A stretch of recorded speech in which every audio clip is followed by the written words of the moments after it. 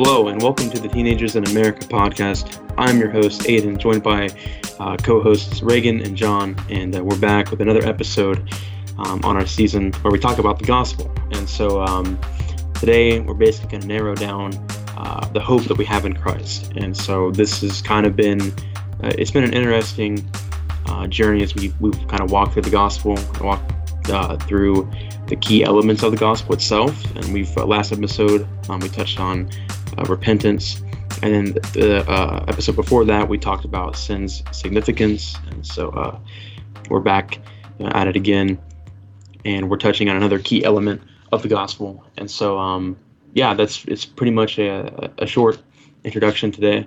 I think that just throwing my first thoughts out there, really, I think that when we talk about the hope of Christ, when you look at the gospel itself, there is a huge amount of hope, ultimately, because when we look at the gospel, it is saving us from our sin. It's saving us from being bound to sin. And so there's this idea of hope that is very evident, that not only are we living a life for ourselves now, we're not living a life for ourselves, and we're not living a life in sin, but we're living a life for the Lord. We're living a life that's pleasing to Him and according to His will. And so I think that now we're no longer, when we're saved, we're no longer bound to sin. And so now we have the hope that He really did die as believers, that He rose again, Christ that is, and He's coming back again. And that's our hope as believers. And so we live our life knowing that and believing that. And so that's kind of my first thoughts on this. So what are your guys' first thoughts on this? Yeah, I agree with what you said there.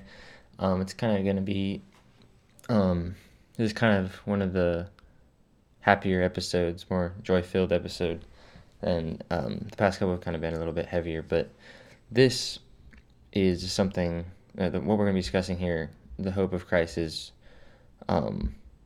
really for Christians only. And we kind of talked about repentance and becoming a Christian in the last episode, but this episode is going to be more focused for Christians, because once you become a Christian, this is what we have to look for. This is what Christ promised to us. Not that we're becoming Christians for this, but this is something that He's that's in the Scriptures that He's doing for us, and things that we can hope in. And that includes kind of the Revelation story, that includes heaven, that includes the ability to not be a slave to sin. Like, I think we talked about that a little bit in past episodes. So yeah, it's kind of summed up in one of these verses that we have here. Kind of the idea of heaven. It's in Revelation 21:4. It says, "He will wipe away every tear from their eyes, and death shall be no more, neither shall there be mourning, nor crying, nor pain anymore, for the former things have passed away." So that's the hope of the Christian, is that we notice now that earth is not our home, and we feel constantly uncomfortable with this world and the things that happen here, and how we are forced to live life here and constantly messing up and having to repent and things like that. So we know that we want something more, and that we want perfection back. Like when our first parents, Adam and Eve, were in the garden, they had perfection. They were able to communicate with God and walk with God in the same realm, but we don't have that ability anymore, and that's what we're longing for, and that would be heaven. And so God says, or Jesus says, that He's going there to prepare a place for us, so we can go and again engage with Him on a more intimate level and be far from sin, with no more pain, no more dying, no more crying, things like that. So that is a huge part of the hope of Christ and what He did, and allowing us to be able to enter into that relationship with Him after we die, or when He comes back, to gather His children back to Him. I agree. This topic of Jesus coming back and the hope that we have in Christ as believers after you accept Christ is giving us hope, because here on the earth, there's a lot of things going on right now that make the world seem hopeless, and to make this where we live right now seem like it's hard to go through. But knowing there's an eternal perspective makes it easier to live life to the fullest, because you know this is not where it ends for you, but where it begins, and then you'll live in eternity with God. And I think it's important to know that, as Reagan read that verse in Revelation, how he will wipe every tear away from your eyes, and death will no longer have its sting. And that refers to, as a Christian, there's heaven and hell. And after God died, he opened up heaven for us believers, and that gives us the hope that we could go to heaven, and that God will welcome us in, as John 14:1-3 says, "Let your heart, not your hearts be troubled. Believe in God, believe also in me. In my Father's house are many rooms. If it were not so, would I have told you that I go to prepare a place for you? And if I go and prepare a place for you, I will come again and will take you to myself, that where I am, you might also be." And that just shows that God is waiting for you, and when he decides it's your time to come, it's a celebration for him, because he wants you badly to come live with him forever. And that's why he wrote this verses in the Bible, because it shows that he is not only waiting for you, but he's preparing a place for you, as you would if you were going somewhere or something and you're going to someone's house. They would prepare a place, or a place for you to be while you're there, and God is preparing you a place for eternity to live. And I think that's really cool. So that's my first thoughts. Right, and I really like what you guys have both said thus far, and I think that I like what both you said about the end times, and when we die, whether the world ends, Christ returns before we die, or we just die naturally, like we see people doing now currently. We know that we die knowing that we have a place prepared for us in heaven, like you guys have been talking about. And I think that's definitely a thing that we as Christians can look at and really be joyful over, knowing that we're, like I said earlier, now no longer separated from God. We're now no longer bound to sin in rebellion against him. Now we have a relationship with him that we can continue to build as we continue living our life, and then one day see heaven and be able to engage, like you guys said, with God himself. And that's I think it's an amazing thought for me, and I as people, obviously, because of how perfect and how holy God is, we can't really imagine what that'll be like, because of the state that we are as human beings. We're not perfect, or we're obviously not holy, or any of the attributes that apply to God, really. But we can, imagine, I guess, in our heads what we think it'll be like. And I think that's the beautiful thing about the imagination. We can picture one day us being in heaven, and I think that really gives us a sense of great hope that this world is not anything great. All three of us live in America. We have freedom, yes, and that is a great thing, and I'm very thankful for that. But you get to see on a daily basis all the sin that there is, all the very evil things that happen in this world. You see, murder. You see, people stealing. You see death.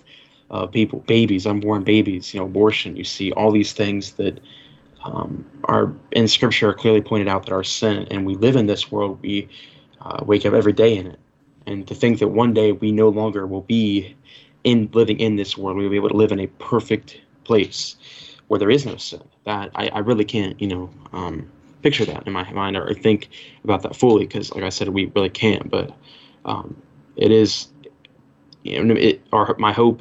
For anyone really, is that you would ultimately, that God would reveal your sin to you, and that you would be able to see your life, that you're living in rebellion against him, and that there would be repentance, and that you would turn from your sin and put your faith and trust in him. And like Reagan said, it's not just we put our faith and trust in Christ, that he died and now we're saved. And the only reason we do that is because we don't want to go to hell. Because that's not the point. The point isn't that we just don't go to hell That is a part of it, but that's not the goal. Is that we live a life for Christ. We live a life for Him, fulfilling His purpose. And our man's primary purpose, as the Westminster Catechism says, the shorter version at least, is that a man's primary purpose is to glorify God and enjoy Him forever. That's our goal. That's the reason why we were created as human beings. And so we are able to not only fulfill that, but we are also able to continue to grow in our relationship with Him, learn more about the Lord as we continue living our lives, so as we read our Bibles every day. And then, like I said, we're then able to, once we die, be able to go and live in a perfect place where there is no sin. So, yeah, I think there's a great deal of hope that we have as believers. Yeah. And like you're talking about, heaven is not just so that you don't go to hell, but it's like if you're a Christian and you're living your life the best you can to be as close to righteous and holy in the things that you're doing, heaven is where you finally, all of the work that you did on earth comes to a head, and you actually get to have the reward for doing that and getting to be with God, who you've been away from for so long. You actually get to be in the same place as Him. It's a really exciting and amazing thing, and that is what gives the believer joy to go through